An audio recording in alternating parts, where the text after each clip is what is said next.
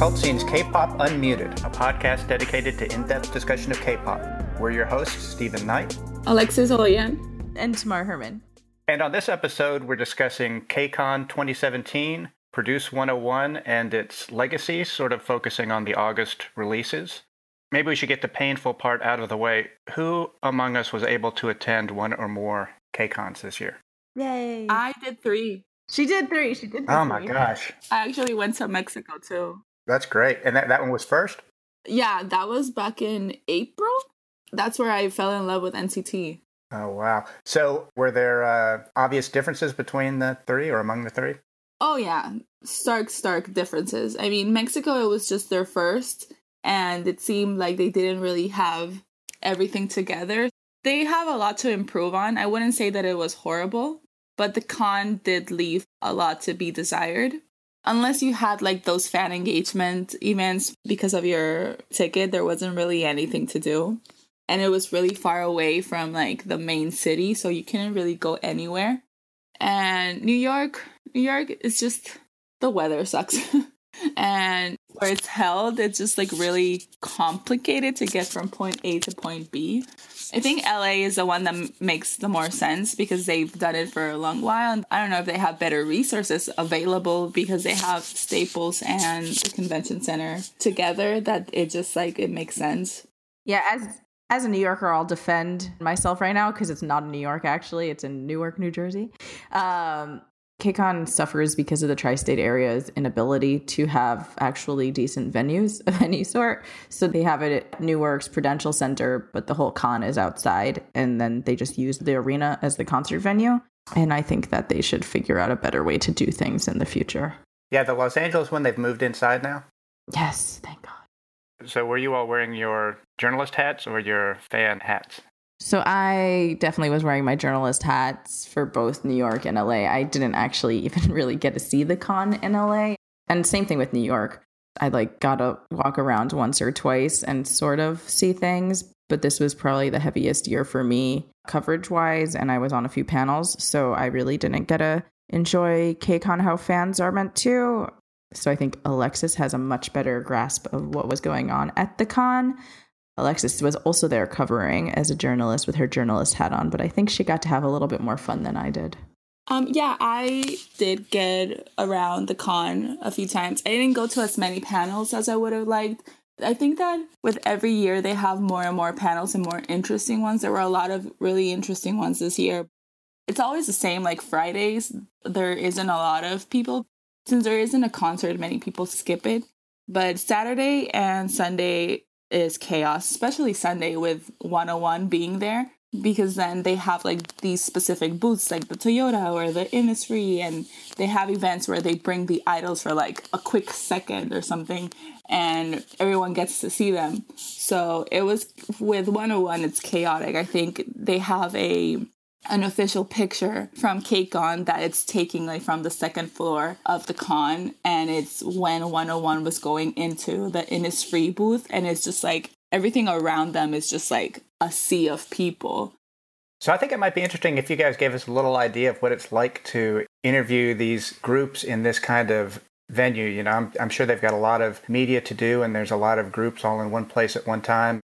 I guess the way it works is pretty much everybody gets an email before the event and is told, okay, you have to meet here, and then we're going to take you backstage. And then there's a wait period. You sit with all the rest of the journalists who have interviews, and then you have an interview, and then you're escorted out. The interviews are almost 100% of the time through a translator. Even if there is an English-speaking member or two in a group, they'll still have a translator for the rest of them. And usually I've only ever had one KCON interview that didn't have a translator, and that was with Amber from FX because it was just a one-on-one with one person and she spoke English. So usually there's a lot of people involved in the room because you have CJ people and you have the translator and you have the management. Sometimes you'll have stylists in the room, and you'll get anywhere from 5 minutes to 15 minutes with an act, usually not much longer than that.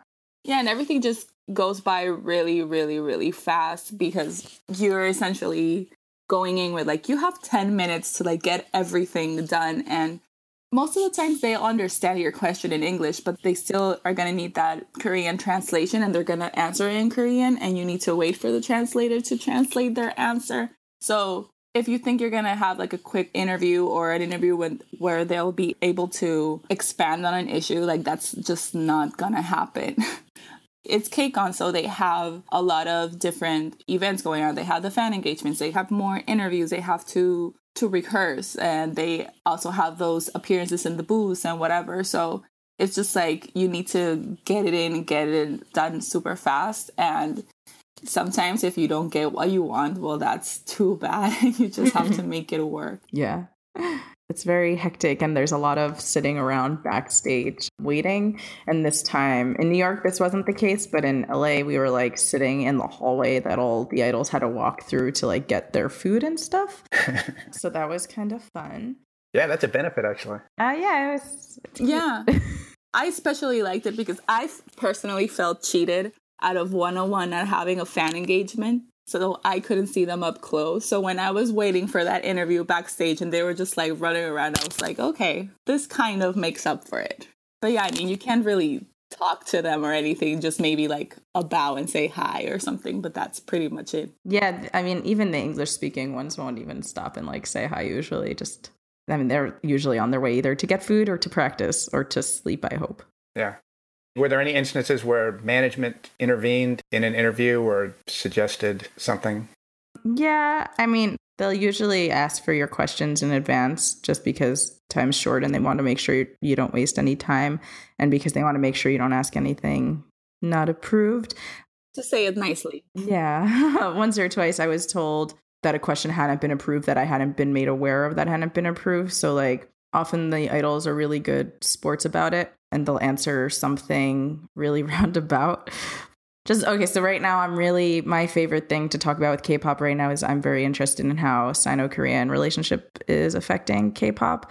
And at KCON, there was both Cosmic Girls and GOT7 who have Chinese members, and Jackson from GOT7 in particular is promoting in China. So GOT7, I wasn't aware that my question that I had written for Jackson was not approved, but for Cosmic Girls, it was approved. It was pretty much the exact same question, like, how is this affecting your career right now? I've only once had an interview where I've been told, don't say that. And it was because it was an English-speaking idol who cursed. And they were like, please do not put in that they cursed. And I was like, okay, that's fine. Like, I mean, it's not fine. Like, it humanizes them a little bit. But I get you're here for their image. What about you, Alexis? For me, well, I only did 2 interviews for KCON. And I didn't think I was asking anything too scandalous. For KARD, I mean, it wasn't like I was going to bash them or anything on the article about, cultural appropriation or anything. But I mean, their whole concept is like a culture and like musical sounds from other countries, from, Africa diaspora and everything. So I had a few questions about, I even like tweaked them. I didn't even use cultural appropriation because that wasn't the point. It was more like, how do you navigate like multiculturalism or something? And they didn't approve it. One of my questions was something about like, your music is what makes you really popular, like on this side of the world. And they were like, yeah, like we're aware that this is what's trendy here and this is why we're popular here. And it's like, okay, then why can't you address like multiculturalism if this is not like something that's native to you? But anyway, I had to scrap that. And for GOT7, since, I mean, I don't write for K-pop centric outlets, so for GOT7, the angle was about him being from LA because it was an LA magazine. And yeah, Mark, I'm sorry. And out of 11 questions that I submitted, they only approved 4. And none of them included anything from Mark being from LA. And I was just like, I just got like a mental breakdown right there and there. And I was just like looking at the questions and I was just like, and then going into GOT7, they were like, oh, this is like the tightest interview. You have like 9 minutes each, blah, blah, blah. And then they give me the questions. It's like, oh yeah, you've only been approved 4. And I was like, I can't do anything with 4 questions. I can't do anything. So I had to be there like, the entire point is that Mark is from LA. So they were like, okay, yeah, like you can ask that one. And even then, when I asked my question, Mark gave me like this entirely other thing, not really answering directly my question. But it was fine because I was actually... Your interview was great. Yeah, like in that moment, I was really mad and I was really annoyed. And I was just like, I just wanted you to tell me I'm really happy to be back in my hometown. Why are you giving me this really long answer about you not being popular? But at the end, when I was able to like look them over and see everything, I was like, okay, no, I can do something with this. There's a story here. It was actually better what he gave me than what I originally wanted. And there was also some funny backstage stuff going on in your interview. So when I went into my interview with GOT7 and I was like rummaging through my papers and, like freaking out because they had only approved 4 questions, all of a sudden Jackson gets up, he takes off his jacket off of his back and puts it on my lap. And I was just like, really? And then all of the guys just had faces just like, oh my God, like this guy, there he goes again. And I mean, I obviously knew what it meant. I just like started laughing. I was just like, thank you. In hindsight, I was like, I should have just played dumb. Like, why? Why are you doing this? Like, what is this? Or something. But I don't know. But it was cute. So it was really. I mean, I was stupid. He was nice, I guess. I don't know. I guess that's nice. It was nice. I was in the room watching. It was really sweet of him. And he was like really nice about it. It was really polite. Yeah. Yeah, so I was going to ask, IOI was there last year, right? Mm-hmm. And it sounds like 101 was a bigger phenomenon in 2017 than IOI was in 2016. Is that right? Like, I can't compare it with IOI, but there are some videos going around of them being escorted from like point A to point B, and it's just utter chaos. Everyone's like around them. And honestly, like even seeing them backstage, like I don't think there was a single point in time where those boys didn't look like they were just like scared. Yeah, I was at the red carpet and the young ones, like Lin and Beijing Young, they just look like, what the hell is happening with all these people? They look like little chickens being scared to death. And honestly, the KCON even sent out a notification when they were going to the Innisfree booth. Like there were like the KCON app, like notifies you about things like this event's happening now. This one was, if people don't pretty much behave, we're going to cancel the event. We keep on saying that IOI wasn't as popular as them, but because they were a girl group and this is a guy group and KCON's audience is mostly fans who are there for guy groups. And I mean, yeah, there were a lot of girl group fans there, especially I saw a lot of people there for Girls' Day in the crowd. They were really cute. There was actually a panel called like Fangirls for Girl Groups or something. I didn't know that. I should have attended. Oh, I'm so jealous. But anyway, yeah, 101 was...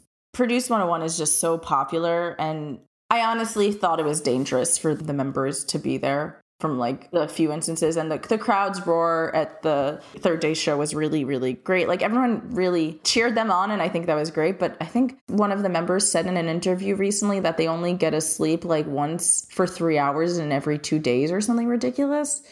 But I really like their music and I watch Produce 101. So I appreciate the members and stuff. But I think that it's a little bit scary how much Produce 101 has affected, I guess, 101 and just the industry as a whole right now. I don't know if either of you saw, I shared an article on Twitter the other day, I think it was from the Korea Jungong Daily, and it was pretty much saying that like, okay, Produce 101 happened and 101 is popular. Is this good or is it not? And I think the end result was momentarily it's good, but it's not really in the long run because it's going to affect all of K-pop boy bands for a while to come. And I think we're already seeing that because just like it feels like every other day there's another Produce 101 group or soloist or duet coming out. Yeah, let's talk about some of those because August was a big month. I mean, obviously, 101 is winning most of the music show awards, and then you've got 13 or something ridiculous. Yeah, I think it's 50 in the last I saw, but it's probably gone up since then. And it was also a big month for season 1 Produce 101 related releases too. I remember when the idea of Produce 101 was first announced, it seemed so ridiculous. And if someone had told me that it was going to be so industry dominating as it is now, that just seemed so far-fetched. Even just a few months ago when we had that one episode where we were talking about the second season was just starting, I don't think any of us really, we knew it was going to be big, but I would have never imagined that it would like take over, because 101 is like taking over the industry, the fandom, everything. It's just like, I don't want to say ridiculous, but it's insane. Well, let's start out with the season 2 related releases, and I guess 101 is the obvious one. They've got Energetic was their lead single, and then recently they released a video for Wannabe. And they also released Burn It Up. Burn It Up, yeah. And they're doing great on the charts. They're doing great on the music shows. What did you guys think about the mini album?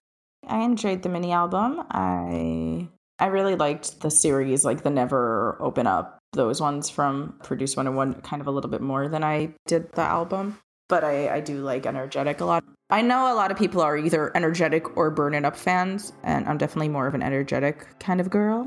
너와 나의 입술이 점점 느껴지는 이 순간 속에 뜨거운 공기 온몸에 전율이와 이제 너와 내가 써내릴 story I don't know why 나도 모르게 또 빠져들어가 숨 막히게 baby I don't know why 지금 이 순간 멈출 수 없는 기분 no no no no I was really, really, really impressed by their performance, particularly Energetic, because that formation at the beginning of the song where they just become a human piano, I think it's one of the best dance moves I've ever seen in K-pop, and I've seen a lot of K-pop concerts, and I just was really, really impressed by that. And they kept on doing those sort of formations throughout the show. So I think that they're really playing up their size by doing these really over-the-top formations during their dance choreography. And I really appreciate that. And I think their album, the EP, was very, not all over the place, but they were trying out different sounds for the group. For me, their strength is performance, which is not surprising considering where they came from. So the stages and even the vocal performances on the album are pretty impressive. I actually really appreciated the duality of the EP because it is such a big group and the members are all really different. So I think that by offering this youthful, energetic single and then this harder Burning Up, I think that it's kind of like they're pleasing everyone and they're letting all of the members show their strengths. Because some members, they come off better with the energetic concept and some of them like excel with Burn It Up. So I really liked it, especially because when I saw the concept for Energetic, it was because I am a Daniel stan. I was just like, okay, it'll be cute, but like, So Burn It Up was like, okay, I'll live. I'm okay.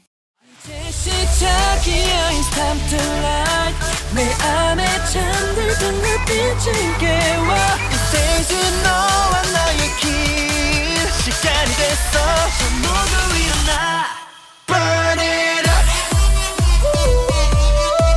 We burning bright. Burn it up. We burning bright.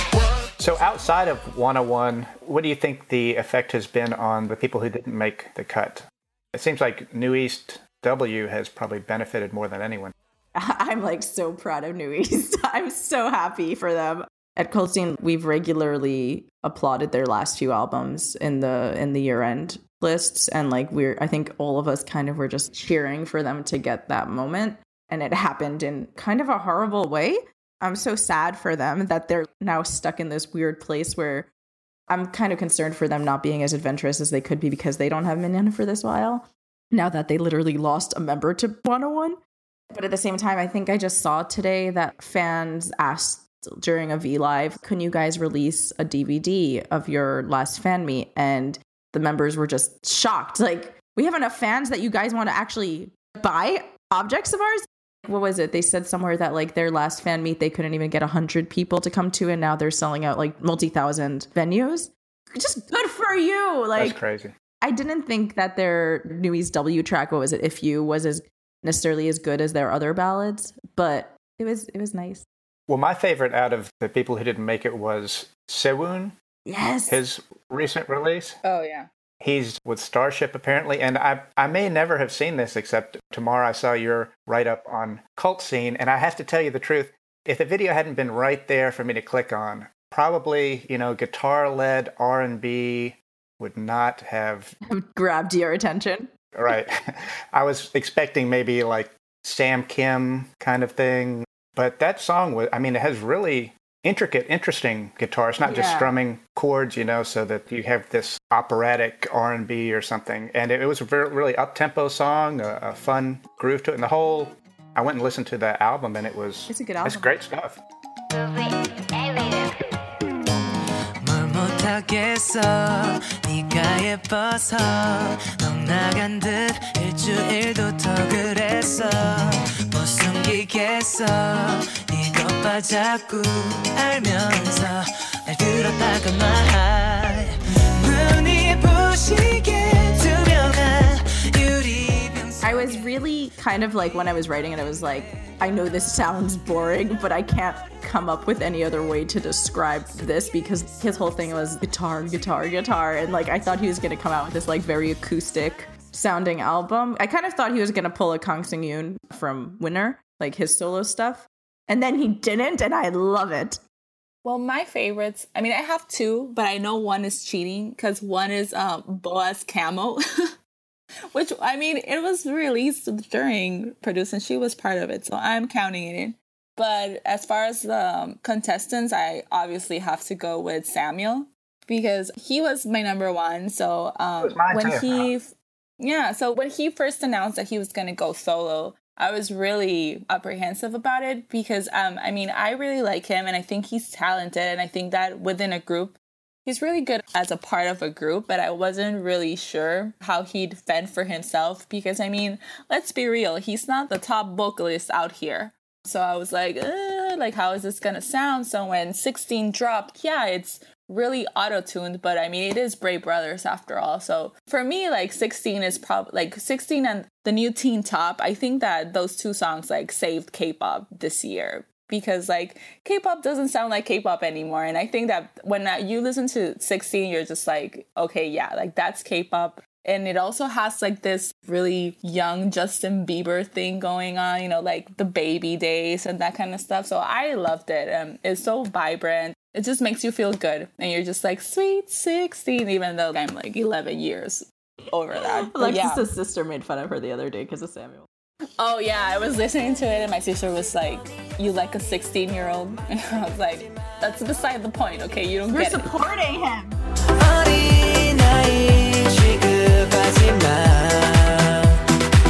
I'll make you sweet 16 dance, dance, dance. I'll make you sweet 16 dance, dance, dance. I'll make you sweet 16. I honestly am so overwhelmed by it. Like, I can't keep track of how many of these groups have now debuted and how many of them are permanent groups and how many of them, like, Brand New Music is going to debut two of the Produce guys as a project unit, but, like, who else? It's Daniel and somebody else in 101 are from Brand New. No, it's Daewoo and Woojin. Daniel is from MMO. Oh, sorry, Daniel is from another one. Yeah, it's Daewoo and Woojin. And so are they just, like, going to have these two as, like, I sent it to Alexis, I was like, it's kind of like how JYP debuted JJ Project before GOT7. Like, they're gonna just like wait for the rest of the group to be ready or something. And I think it's kind of fascinating to see how this is gonna affect things. Like, are these groups gonna succeed once the hype for 101 dies down? If it'll die down? And part of me is just like screaming, why don't you just make this group a permanent group if it's so popular from day one? But I think because it's not a permanent group that it's popular. Well, if you want to look into the future a little bit, you know, you can look at the season 1 groups, which were, you know, if you think you're overwhelmed by the season 2 groups, I think in August, Pristin, Daya, Weki Mickey debuted.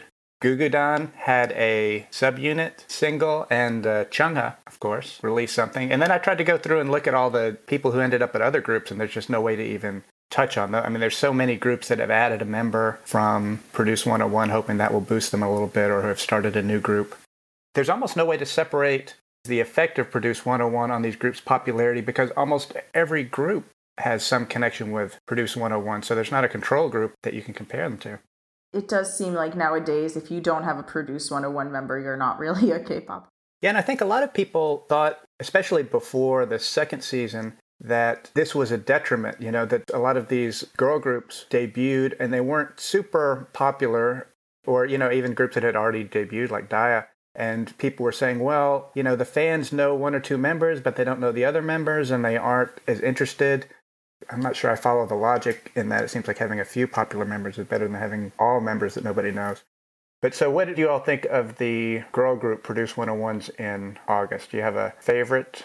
I don't know if it's a favorite, but I wasn't super, super impressed by Wiki Mickey. I liked it. I liked it. I see. It's Alexis and I have very different tastes. That's a very divisive song. I mean, I think we've been seeing so much of this. They're doing this kind of random electropop. Like Pristine's doing it. They're doing it.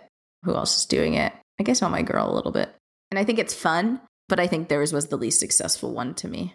I mean, other than the tragic concept of like, I don't like your girlfriend, like I think oh, it's so horrible. It's fun. And then, you know what? Like, I'm sorry, my bar is just like really, really low these days for girl groups. So if you manage to have like a good choreography and it's not like this uberly cute concept, because they kind of have like the cute girl crush thing going on. So it's like, okay, I'll let it slide. I like it. I think my favorite member from IOI was Do-young, because she's funny and she's really cute too. And also that other girl, I forgot her name. So I really like those two members. So I was looking forward to Weki Meki. So, okay, I'm on board.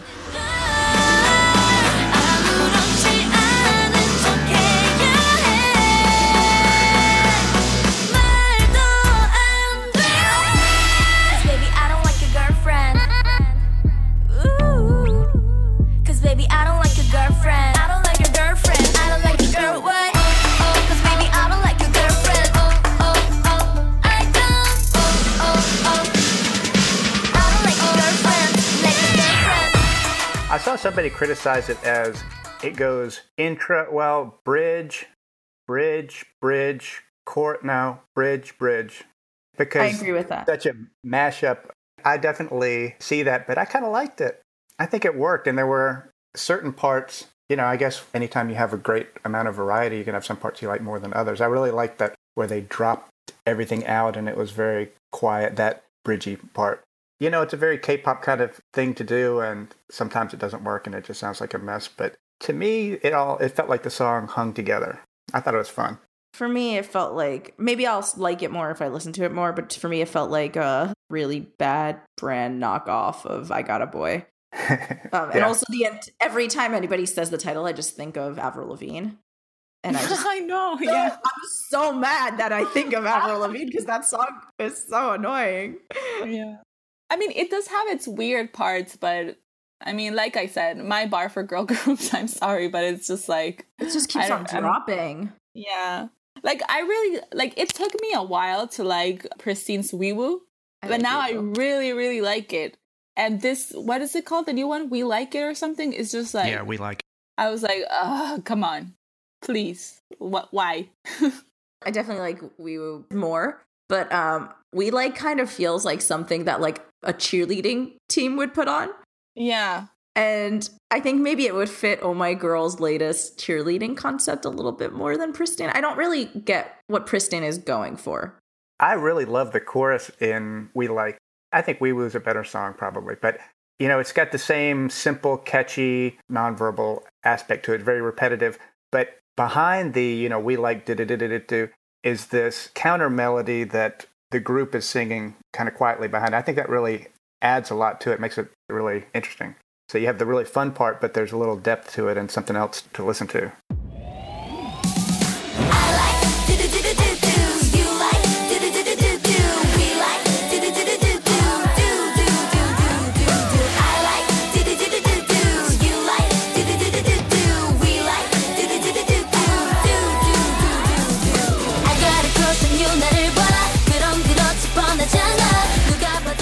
I think Pristine is the group to watch among the Produce 101 groups. I think that they're the ones who, for me, have the most potential, I guess.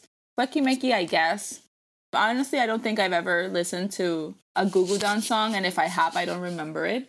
And Shunga, I really like her, and I love what she stands for, but her song, it's not on my playlist. Yeah, I did like it, but it took me a lot of listens to like, and I think that's kind of how it is nowadays with most of the girl group music that's coming out, and part of me doesn't really appreciate that. Like, I want to be able to just hear a song and be like, oh, this is amazing, rather than I think this is going to be a song that will grow on me, which I think is the trend, especially from these so-called produced groups. Well, if you want to get a little insight into what the companies think about the Produce 101 phenomenon, I think it's interesting that Daya just recently announced, Daya had Chaeyeon and she was Kathy during Produce 101, but Heehyun in season 1. And they just announced that 2 other members are joining another show, The Unit, that's supposed to be for... Yeah, flops. Right. I'm not going to just say. And they're awfully young to be flops, But it indicates to me that MBK thinks that there's a lot of value in these shows. I agree with you, but also part of me is just like, I thought The Unit would be a little bit older. Like, I know Boyfriend is appearing on the show, and I think that makes sense. But I also thought it was groups that had disbanded who were going to be on it, like failed idols entirely. Yeah. And so far, they've introduced Brave Girls, Boys Republic, Big Star, Boyfriend, XTR member Aram, and Dalshabet Subin, who should be on the show. She should be everywhere. I love her. I love Dalshabet a lot. The fact that someone like you didn't get any attention last year is the biggest failure of 2016. But I don't really get what this show is going for. I think that the companies are using this for groups that are on the verge of breaking apart and saying, okay, we're going to pull a New East. What confuses me about The Unit is kind of with Produce, you had that one group that you felt sorry for. It was New East, right? You felt sorry for them because they've been acting for 6 years, blah, blah, blah. They haven't had hit success.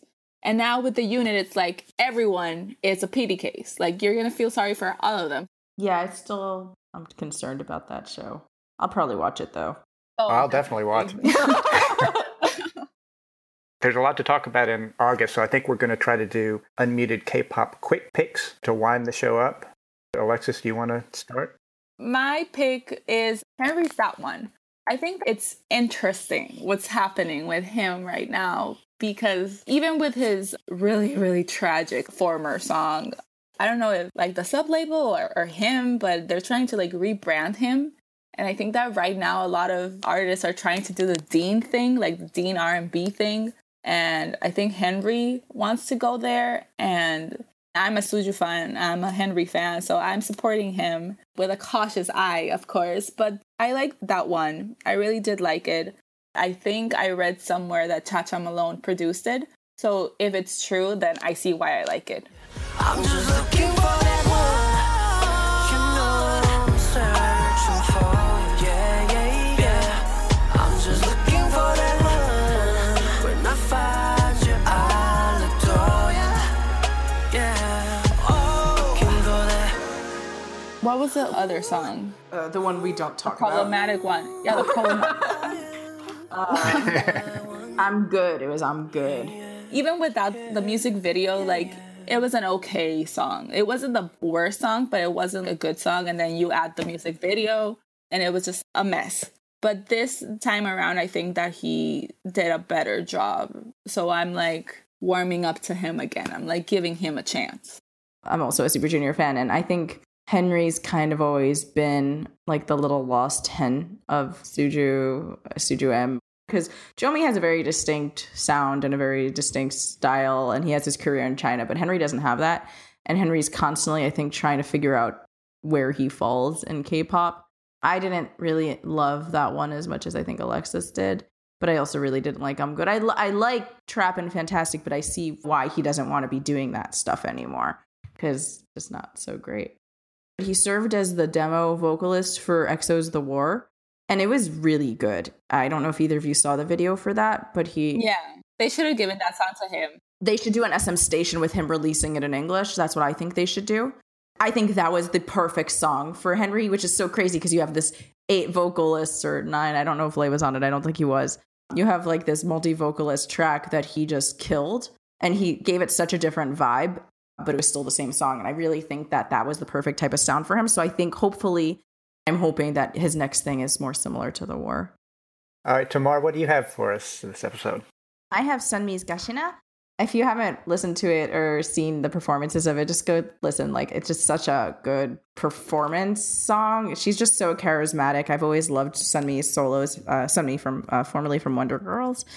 And I like this song because I like the song, but also because I think it's a low-key feminist anthem of the year from K-pop, because the whole thing about it is pretty much Sunmi reclaiming the bitch title. Gashinas is slang for bitch or like lady in Korean, but usually bitch. Sorry if this is a rated R. I don't know what rating this podcast has. So Sunmi the whole time is pretty much questioning while she's performing, while she's singing in this track, why are you abandoning me? Is it because I'm a bitch? But this is a really, really cool thing. And the line in the chorus where she uses the song's title is 왜 날 두고 가시나, which in Korean has 3 different meanings. And it can mean when you're being really, really polite, why are you leaving a beautiful girl like me, sir? Or when you're being a little bit more informal, why are you plucking a beautiful thing like me? Like, why are you harassing me? And then the third one is really rude, is why are you leaving me? I'm the girl or I'm the bitch, aren't I?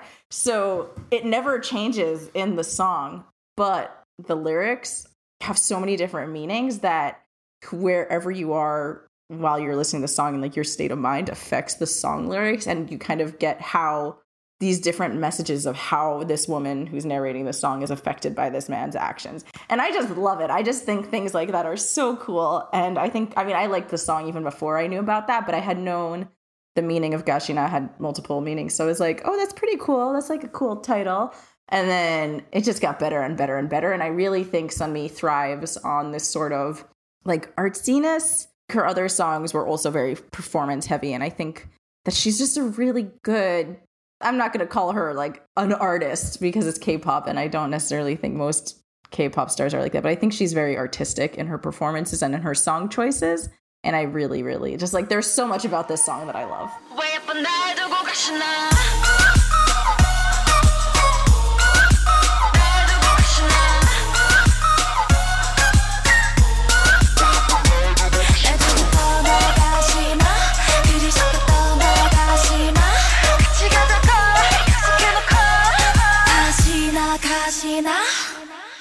Plus, it was produced by Teddy, right? From YG.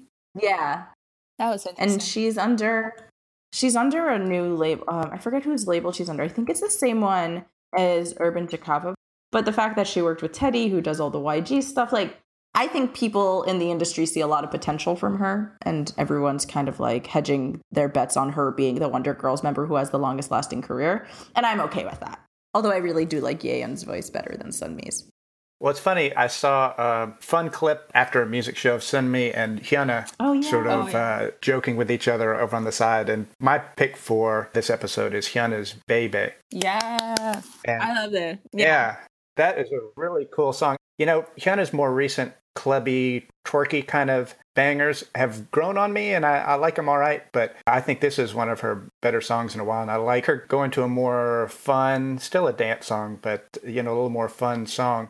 An interesting thing about it is that on the surface, it is a very light song, but it sort of has this deeper meaning to it that's a little bit darker, and that is referenced in the video. On the surface, it's this boyfriend makes her feel young, right? Because she's the ancient age of, 25 international? 26 in the song. And she says, you know, you make me feel 25, 24, 21. And then she starts getting to 17 and younger. It's like, wow, that's getting a little weird. You know, and then the song ends up, I'm your baby, baby. And in the video, there's this moment where she's had it with everybody. She walks off the set.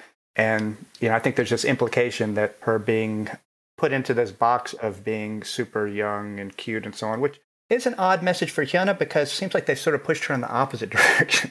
Yeah. But it makes sense within the song. I'm not sure if it makes sense as a Hyuna-specific commentary, because my impression of Hyuna has always been that she really is kind of this silly, fun, light, has this kind of cute personality, and that Cube pushed her to this more adult, sexualized image.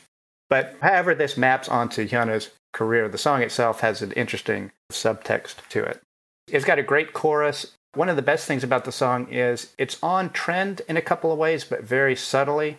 It has the tropical influence with this steel drum, xylophone sounding synths, but it's with a light touch, you know. You wouldn't call it a tropical house song. And it's also got a little bit of Middle Eastern sound in it, but not just a cliched Middle Eastern melody like you hear in a lot of songs, which I enjoy a lot. I'm not criticizing that, but it's just sort of lightly referenced. It's a pretty sophisticated song and fun too at the same time.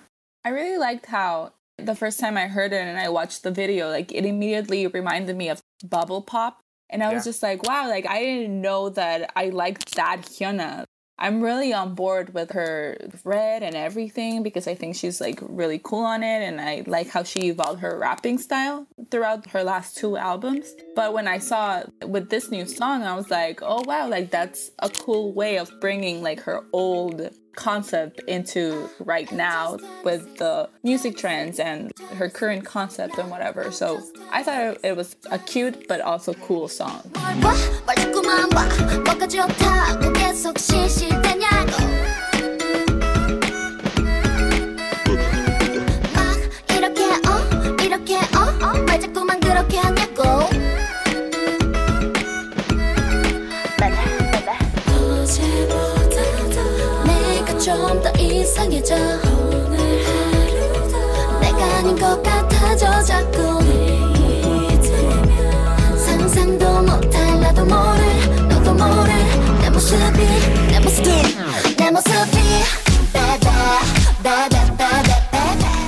Thank you guys so much for listening to this episode of Cult Scene's K-Pop Unmuted. If you guys want to support us, go follow Cult Scene and K-Pop Unmuted. We have 2 separate accounts on Twitter, or follow us on Facebook and, tweet at us, leave us comments, tell us what you think about the episode. You can also leave a comment on SoundCloud. Make sure to go listen wherever you go listen to podcasts. If you feel like leaving some reviews for us on iTunes, SoundCloud, etc., that'd be great. And if you also want, you can follow us on our personal social medias. So, Stephen, where can people find you? I am at Tennessee Appeal. And what about you, Alexis? I'm at Ho_Doyen. It's HOEDOYAN. Those are both on Twitter, and you can also find me at Tamar Writes, also on Twitter. So if you guys want to hit us up about any of the topics we touched upon, just, add us. And again, thank you guys so much for listening to this episode of Cult Scene's K-Pop Unmuted. See you next time.